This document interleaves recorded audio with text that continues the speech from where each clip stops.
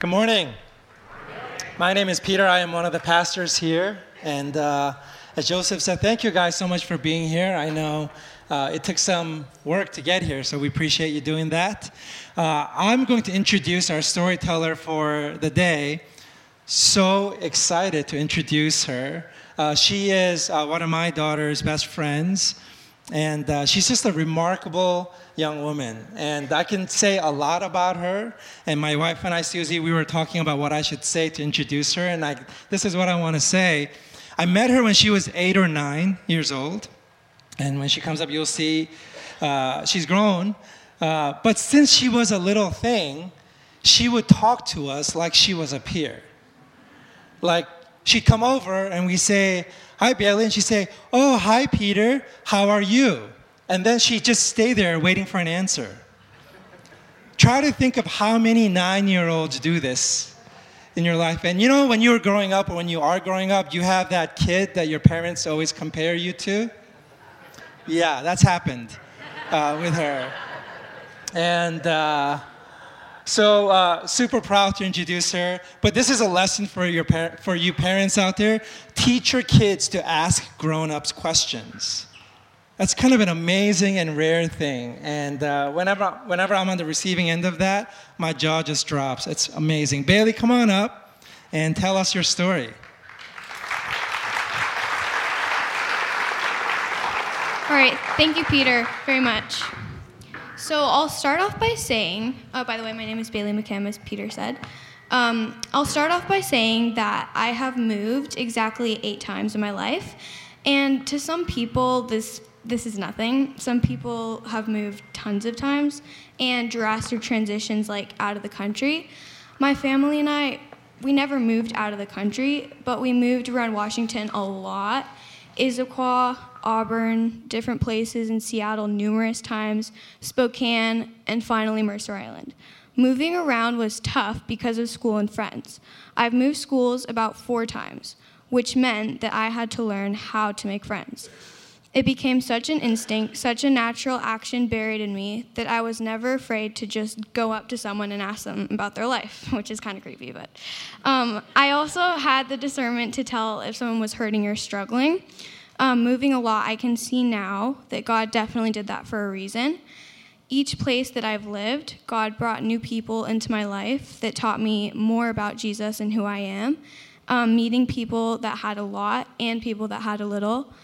And he did allow hard stuff to happen so that my family and I could grow in our faith with the Lord, and he protected us from evil as well. We were called to be part of a church in Spokane for a little while, and it was imperfect, just like all churches, but it did not line up with what we believed in. Even so, we met people there that impacted our lives too and taught us important life lessons. But God did warn my dad of this coming into the job that God called him to. God told him when we were to leave the church too. And then he used me to work in different people's lives at different times in different circumstances in Seattle and Spokane. In Seattle, I had friends that were from different cultures, and I remember every single time I would see them, I would pray for them inside my head because I just wanted so bad for them to come to know Christ. And I would ask God to show himself to them. And then in Spokane, I lived in a pretty poor neighborhood, and so sometimes there would be cops circling our area because there's sometimes always trouble in our neighborhood. He put us in a few specific teenagers' lives to be a light in their lives and to show them real love from God. There was an old lady across the street. She was really lonely because she was alone, but she was very kind. And God put my mom in her life to tell her about this God that loved her as his daughter. There was this time, the first year that I moved to Mercer Island, which was in 5th grade, there was this girl, and her mom was not in her life, and she didn't have a father either. The look in her eyes when I saw her was just terribly lonely. It was terribly abandoned, confused. She was hurt. Sometimes she just stood alone at recess, and this just broke my heart. So I approached her, and I asked her how she was doing. She was very open with me about everything that was going on, and this was surprising for me, but it was definitely a compliment for me. Before she was separated from her mom altogether, her mom's boyfriend was abusive, and so they were forced to leave, and the only father image she ever had known was abuse. And I looked at my life, and I saw so many blessings. I saw parents that cared about me a lot, a God who loved me, and really I had two fathers because of my heavenly Father, and I was wholeheartedly full and overflowing with joy and grace and the constant urge to share the good news of Jesus Christ. So every day when I saw this girl, I told her that God loved her so, so much, and that anytime she was hurting to ask God for help. And a little while later, I gave her a Bible, and it was the best feeling giving this girl a Bible. It was like giving her the instructions to life, in a way, better than any words that I could utter to make her feel better about her loneliness. And more than just instructions, words stating the unending and absolute perfect love of Christ, and how he died for her, not because she deserved it, not because I deserved it, but because she has a purpose. She is valuable. She is worth everything to him. After giving her the Bible, she told me she had been reading it, and I felt the power of God being moved in the atmosphere around me. Now, as some of you may know, my parents have a long history of ministry, church planting, and Young Life, which is a ministry to middle schoolers and high schoolers to tell them about Christ Jesus. It is a place that is an accepting environment. They can be themselves, they can laugh, cry, and share their life, and they're surrounded by leaders that care so much about them, and adults that love Jesus Christ so much because at one time he saved them too. We moved to Mercer Island because my mom, Seidel, got the opportunity to be the area director here for Young Life. I absolutely adore the Mercer Island Young Life leaders. I am so thankful to have them in my life and in my friends' lives as well. They have become like family to me, and some of them, may be in this room today, so shout out to you guys. One of the highlights of getting to be the daughter of a Young Life staffer is assignment. An assignment is when my family and I get to go to a Young Life camp and serve there for a month. And it is the best because I get to watch teenagers that are my age come to know Christ, come to realize what they've been missing all along. And my fondest memory of last summer, I was sitting in the Bonanza, which is the club room at Washington Family Ranch in Oregon, and I just felt the tears rolling down my cheeks because all these 13, 14, and 15-year-olds, they were rising to put their paper heart on the cross, submitting their lives to the Lord. And I just watched them cry into their leaders' shoulders, and I just saw their brokenness be turned to joy, and it was just so amazing. So moving like this with only a few years at each home, I learned that my home is not a house and estate, it is with the Lord. His heart is our home, and with him, we are not abandoned. It also came to light that this is only temporary, and a real eternal home awaits us. I think about my life, and if my family had never listened to God, I never would have been able to witness this beautiful miracle that Christ has done in the hearts of kids all around through Young Life, and the beautiful miracle he did in mine too. Today's scripture reading is from the book of John. Please follow along in your Bibles or use the screens. I'll be reading John 1, verses 19 through 34 from the New American Standard Bible. This is the testimony of John when the Jews sent to him priests and Levites from Jerusalem to ask him, "Who are you?" And he confessed and did not deny, but confessed, "I am not the Christ." They asked him, "What then? Are you Elijah?" And he said, "I am not." "Are you the prophet?" And he answered, "No." They said to him, "Who are you, so that we may give the answer to those who sent us? What do you say about yourself?" He said, "I am a voice of one crying in the wilderness, 'Make straight the way of the Lord,' as Isaiah the prophet said." Now they had been sent from the Pharisees. They asked him and said to him, "Why then are you baptizing if you are not the Christ, nor Elijah, nor the prophet?" John answered them, saying, "I baptize in water, but among you stands one whom you do not know. It is he who comes after me, the thong of those sandals I am not worthy to untie."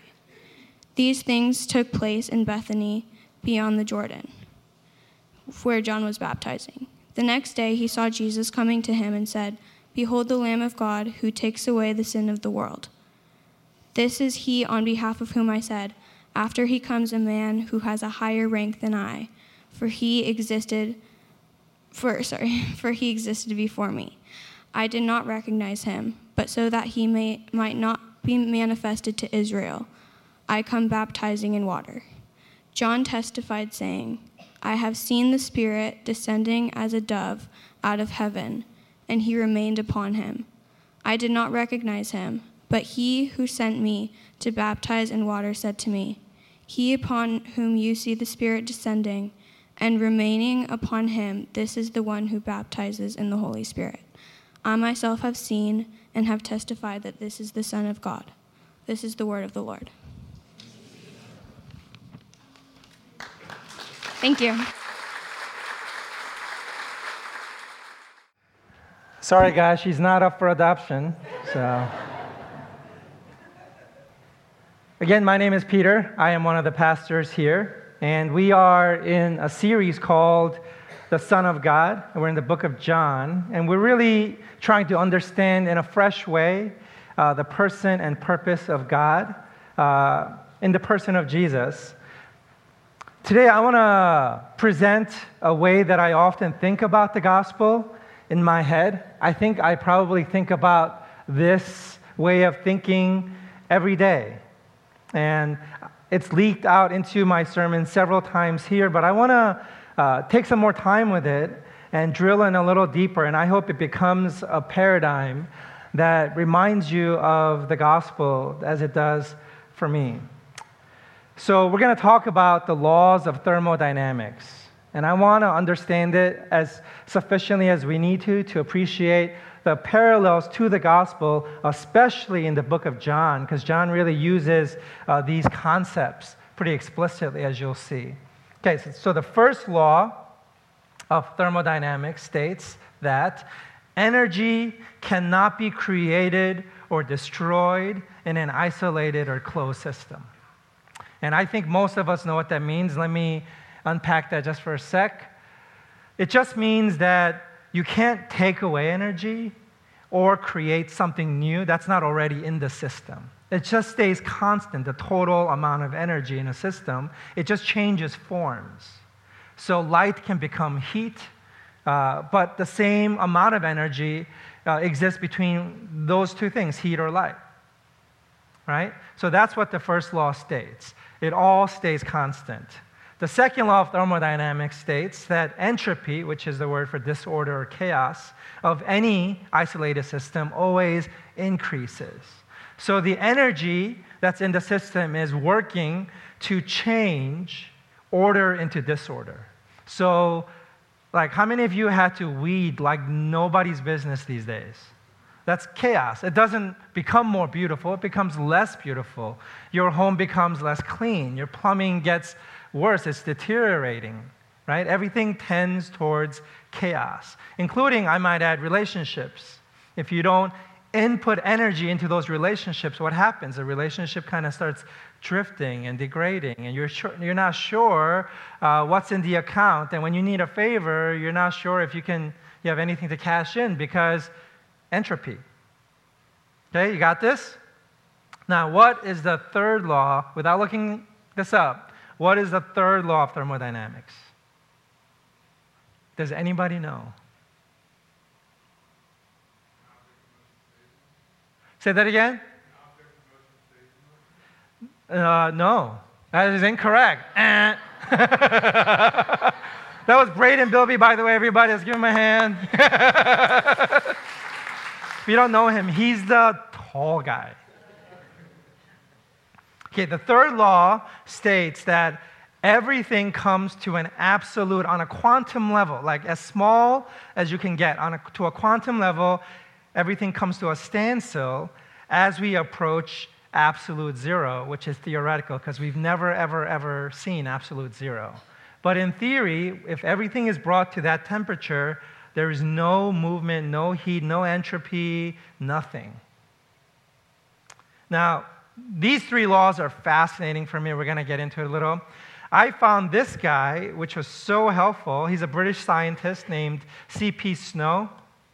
And he summarizes the three laws of thermodynamics this way. The first law is you cannot win. And he's saying that you can't get something for nothing because matter and energy are conserved. So if you think you're gaining something, you actually had to spend just as much to get it. Right? So you want money, you got to spend time. Right? If you want to invest in something, how do you know what to invest in? You got to do work to get insight. Right? If you want to enjoy your relationship with your spouse when you're in your 60s, you got to put in 40 years of work before you get there. Right? So there is no actually way to win. Yeah. The second law is you can't even break even because you can't return to the same energy state because there's always an increase in disorder. Disorder is always increasing in your life. Like, we all know this as you age. Is order increasing or disorder increasing in your body? Yeah, it's disorder. Things don't work the way they are ordered to work. Right? So you can't win and you can't break even. There's always some loss of order in the system, in you. Okay, and you can't get out of the game because you can't reach absolute zero. It's unattainable. And so you are forced to be part of the equation where entropy or disorder is increasing in your life. And if you feel like there's order in your life that's increasing, it's at the expense of something or someone or other people. And it's that at their expense that you're learning and growing and becoming better. Somebody is spending energy for you to improve. And you say, I don't like this game. I don't like this, zero-sum game that we're all part of. Too bad. You're stuck. You can't get out. Now, just the laws of thermodynamics, when I think about it, makes me feel the need to be saved.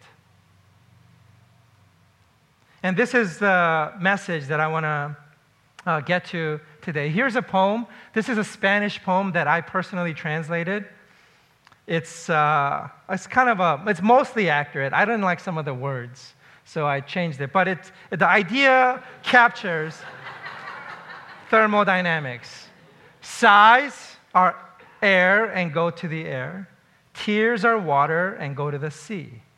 Tell me, my friend, if you can, when love is gone, where does it go? And so this poem is speaking to the idea of conservation of energy. Size, it goes back into the system because it came from the system. And then this last question, where does love go?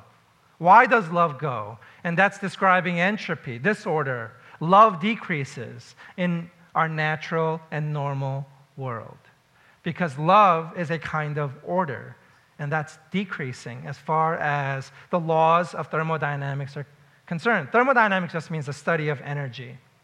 And so here's a depressing way to think about what life is. Life is a word that we find a lot in the book of John. Life is a constant engagement in battle against entropy. That's why life is difficult. That's why life is tiring. Things go wrong in life all the time. Things break, things deteriorate and dissipate. There's loss, and loss hurts. There's pain. And then you don't just keep it to yourself. You repeat the cycle. You pass it on because hurt people hurt people up to the third, fourth generations. It's really hard to get out of the cycle. And when you do, it's often at the expense of other people. Life can be sad that way. And if you stop engaging in this battle against entropy, where you slow down, then entropy begins to take over in your life. You see that on a biological level. If you don't keep up the fight, it's just minutes before your body starts breaking down. I'm not going to gross you up, but just look up how long it takes for a body to decompose after death. It's right away, things just start happening.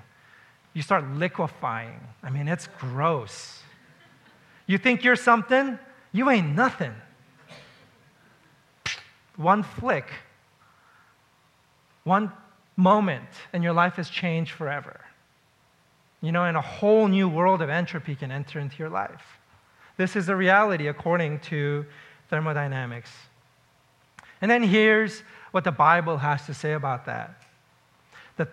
The laws of thermodynamics describe the hows of energy at work in our system, but it doesn't address, is unable to address the whys, like the author of life, or the purpose, or the intent of it. And the Bible says that God is actually the source, and I might add, an infinite source of all energy. He has no limits. He is completely outside the system. And he has a will. And God's will is what we understand as love. That God's will, his intent, is always love. Like, we didn't invent love. It's not some nice thing we happen to be singing about. And we thought, hey, that's a cool thing. Let's work towards that. No. God is the author of it. It's a description of his energy. Energy isn't just some force that's arbitrary or is uncaring or unseeing. It actually is intelligent. It's not just free-floating. It's not just coming at you or away from you, but it sees you and is accommodating you and is nurturing you.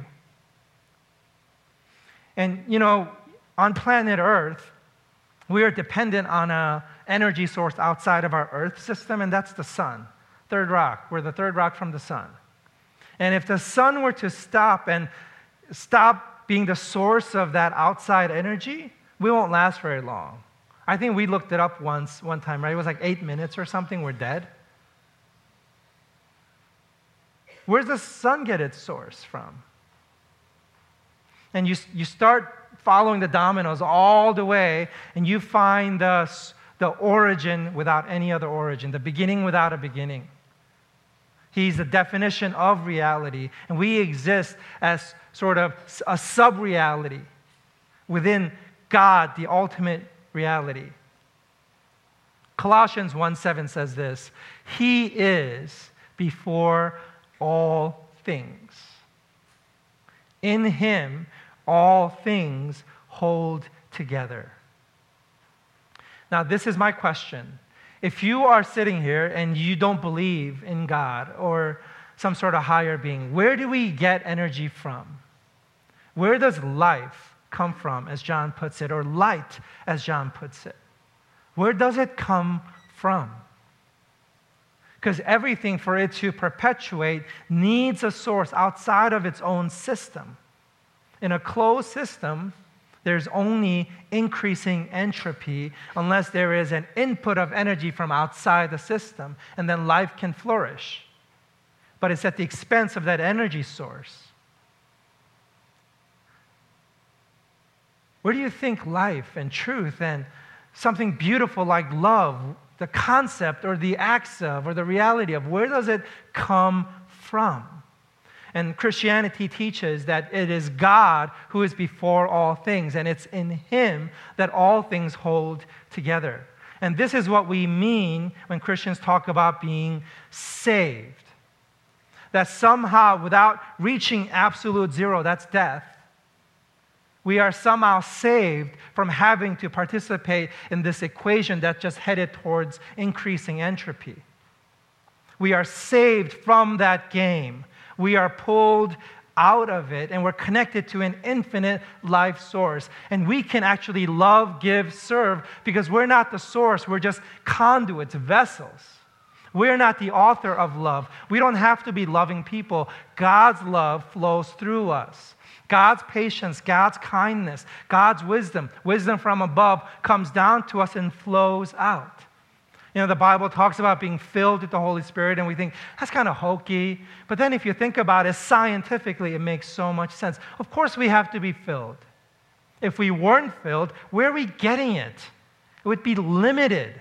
And if it's not limited, then we're getting it from somebody else. So somebody's dying so that we can live? I don't want that. And this is the Christian gospel, that we are saved from this game of having to eat other people to live ourselves. We don't have to kill to be alive.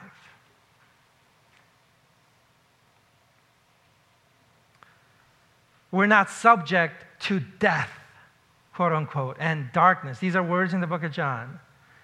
We're out of the game. The alternative, as far as I can think it through, is this death spiral. I enjoy the good life because my wife is slaving away. I don't want that. I want out of that game, but how? This is salvation. A book that I read a number of years ago, it's called The Omnivore's Dilemma. And it's a book that talks about food here in America. It starts out with how everything is laced with corn. We're all always just eating corn all the time. Even the grocery stores we shop in, the drywall, corn. The fuel that delivers the food, corn. Ingredients in the food, corn. Everything is corn. It sort of starts out like that, and then the book ends with the author trying to make one single meal out of food that he hunts naturally or forages. It took him 4 weeks because he had to make his own salt for one meal.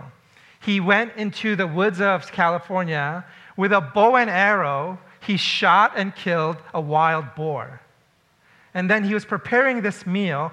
He invited some close friends and others who had helped him with his research. They were sitting at this table, and there was this pig in front of them. And you know what happened? They're not Christians. They weren't trying to pray and thank God for the meal. All of them spontaneously broke out in tears and started weeping before this pig. It became a holy moment because he was so thankful that this pig gave its life for their life. And he said he felt this absolute obligation to eat every single part of the pig just so it can honor the life that it gave. 4 weeks to prepare that one meal. And he said he cheated while he was cooking the meal that day. He got so hungry he ordered sushi.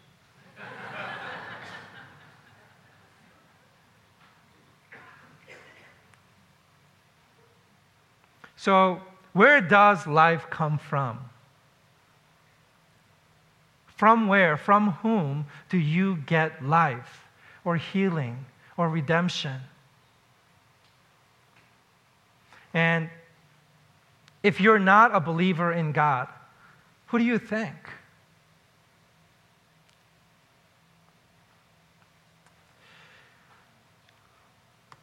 Let's see what God does with entropy. First, I am not. And this is verses 19 to 23. And this is John saying, I am not the Lord. I am, in other words, to use our metaphor today, I am not the source. I have no life in myself.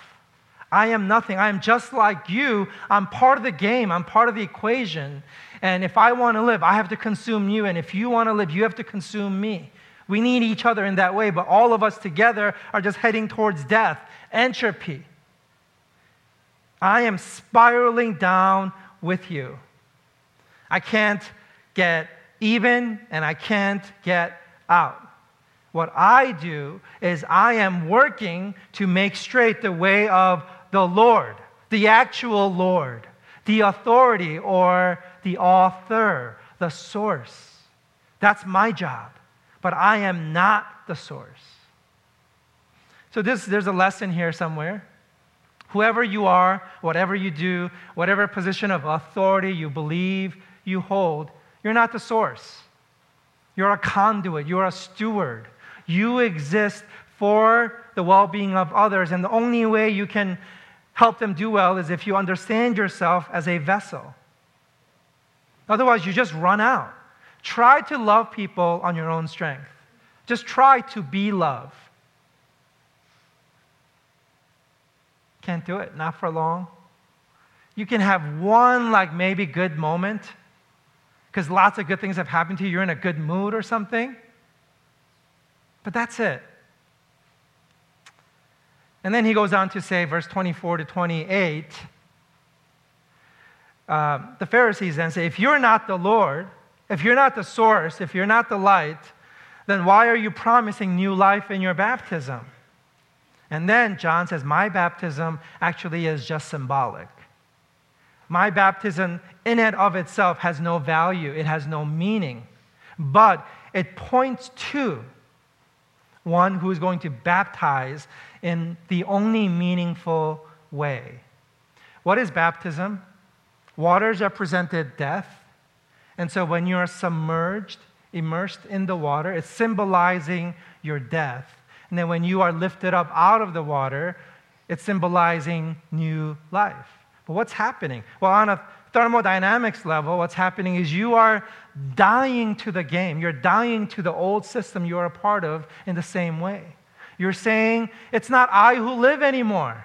I am dead. I'm at absolute zero with regard to this game that we are all caught up in. I no longer have to eat you to live. I have another source, and it's the Holy Spirit. It's Christ in me.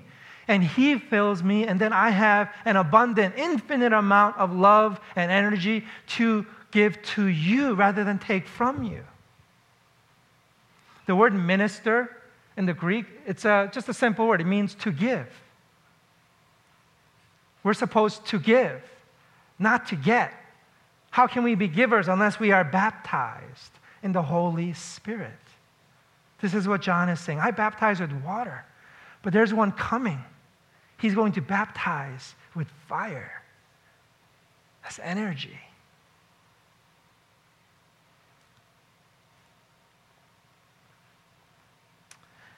And then here is Jesus, verse 29 to 34. I'm actually going to read this again. The next day, he saw Jesus coming to him and said, "Behold, the Lamb of God who takes away the sin of the world." Let me pause right there. I thought energy couldn't be created or destroyed. Look what it says. The next day, he saw Jesus coming to him and said, "Behold," which means look, the Lamb of God who takes away the sin of the world. As far as the east is from the west, so far as He removed our transgressions from us. I will remember no more. Now, just meditating on this truth in light of the laws of thermodynamics, it really increases my faith to think about this, that there is an infinity out there who is the only one able to, because of His infinite nature, absorb sin into Himself, and it's gone. He takes it away. This is so important because I think about my life. You guys, I make so many mistakes all day. I was having a good day writing my sermon on Thursday, and then I got into the most jerk mood. I got triggered, ended up apologizing 1,000 times to Julie. Who wants to do that? Because I have to admit to her, she's right again. I still feel weird. Just so many cringe moments in my life. I had another great day on Friday. Just day of meetings, really great meetings. My last meeting was talking with this guy who used to be a pastor, but he's part of a church plant in North Carolina, and he's talked the pastor into becoming a covenant church planter. And so we were assessing him together. I thought, man, this is really fun consultation. What a beautiful day. And on my way home from that meeting, I got into a car accident. And it was 100% my fault. I was stuck in South Lake Union, thanks Amazon, and I made an illegal left turn because everybody was, being Seattleite drivers, and the New York came out. I made this illegal turn, and I hit a car. Awful. I mean, it was a sort of fender bender, but now there's a mess. Entropy is beginning to happen. And it doesn't just go away, does it? It can't just be taken away. I still feel bad about it. I've tracked her down, and I've been begging to allow her to pay her something personal. Like, I want to just pay for her dinner or something. She's visiting from Idaho. You guys, I feel awful that I did this to an actual nice person. But I can't remove this stain from my conscience, from my emotional, psyche. It's just there. I just feel icky about it.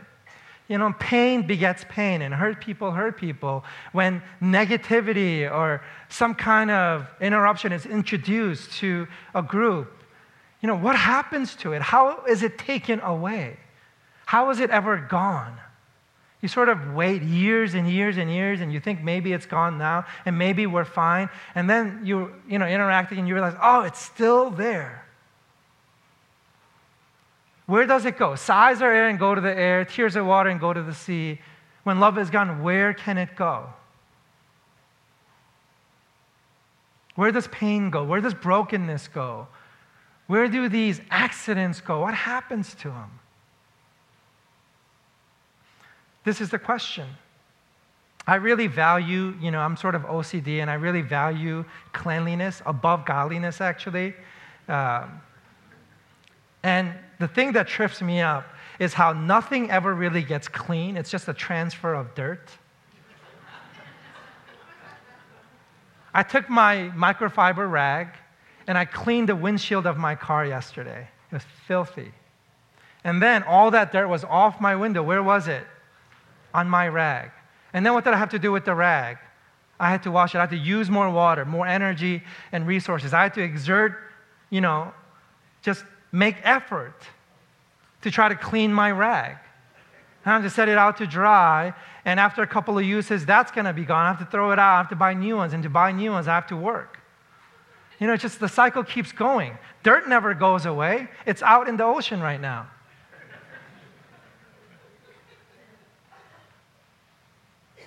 But here is the Lamb of God who takes away the sin of the world. He doesn't have to just transfer it to a rag. Look what Isaiah says. All of us have become like one who is unclean, and all our righteous acts are like filthy rags. Don't you love that? We are righteous. Our righteous acts have been cleaned up by the rags. Now the rags are dirty. Now what do you do with the rag? So all of us have become like one who is unclean, and all our righteous acts are like filthy rags. We all shrivel up like a leaf, and like the wind, our sins sweep us away. We just become part of the motion of entropy.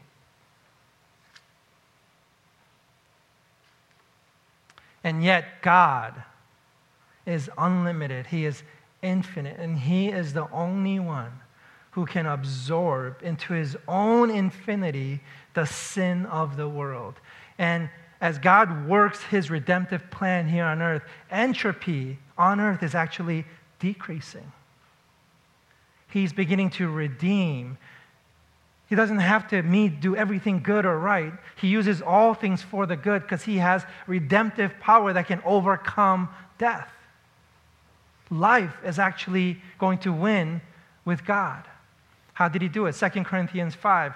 He made Him who knew no sin to be sin on our behalf, so that we might become the righteousness of God in Him.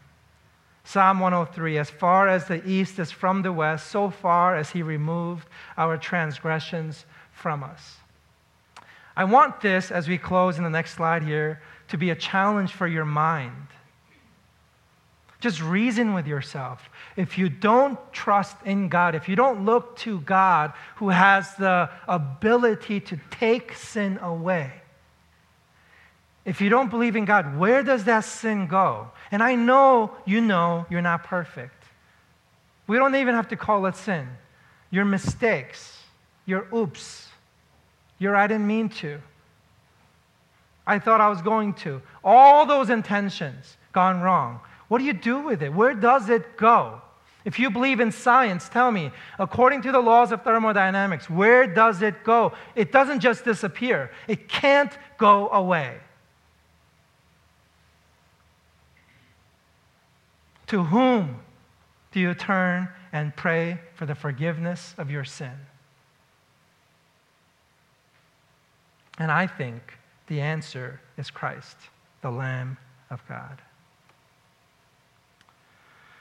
So here we have our closing verses, and I close with this as our prayer.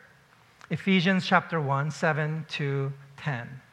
In him we have redemption through his blood, the forgiveness of sins, in accordance with the riches of God's grace. That's his infinity, that he lavished on us.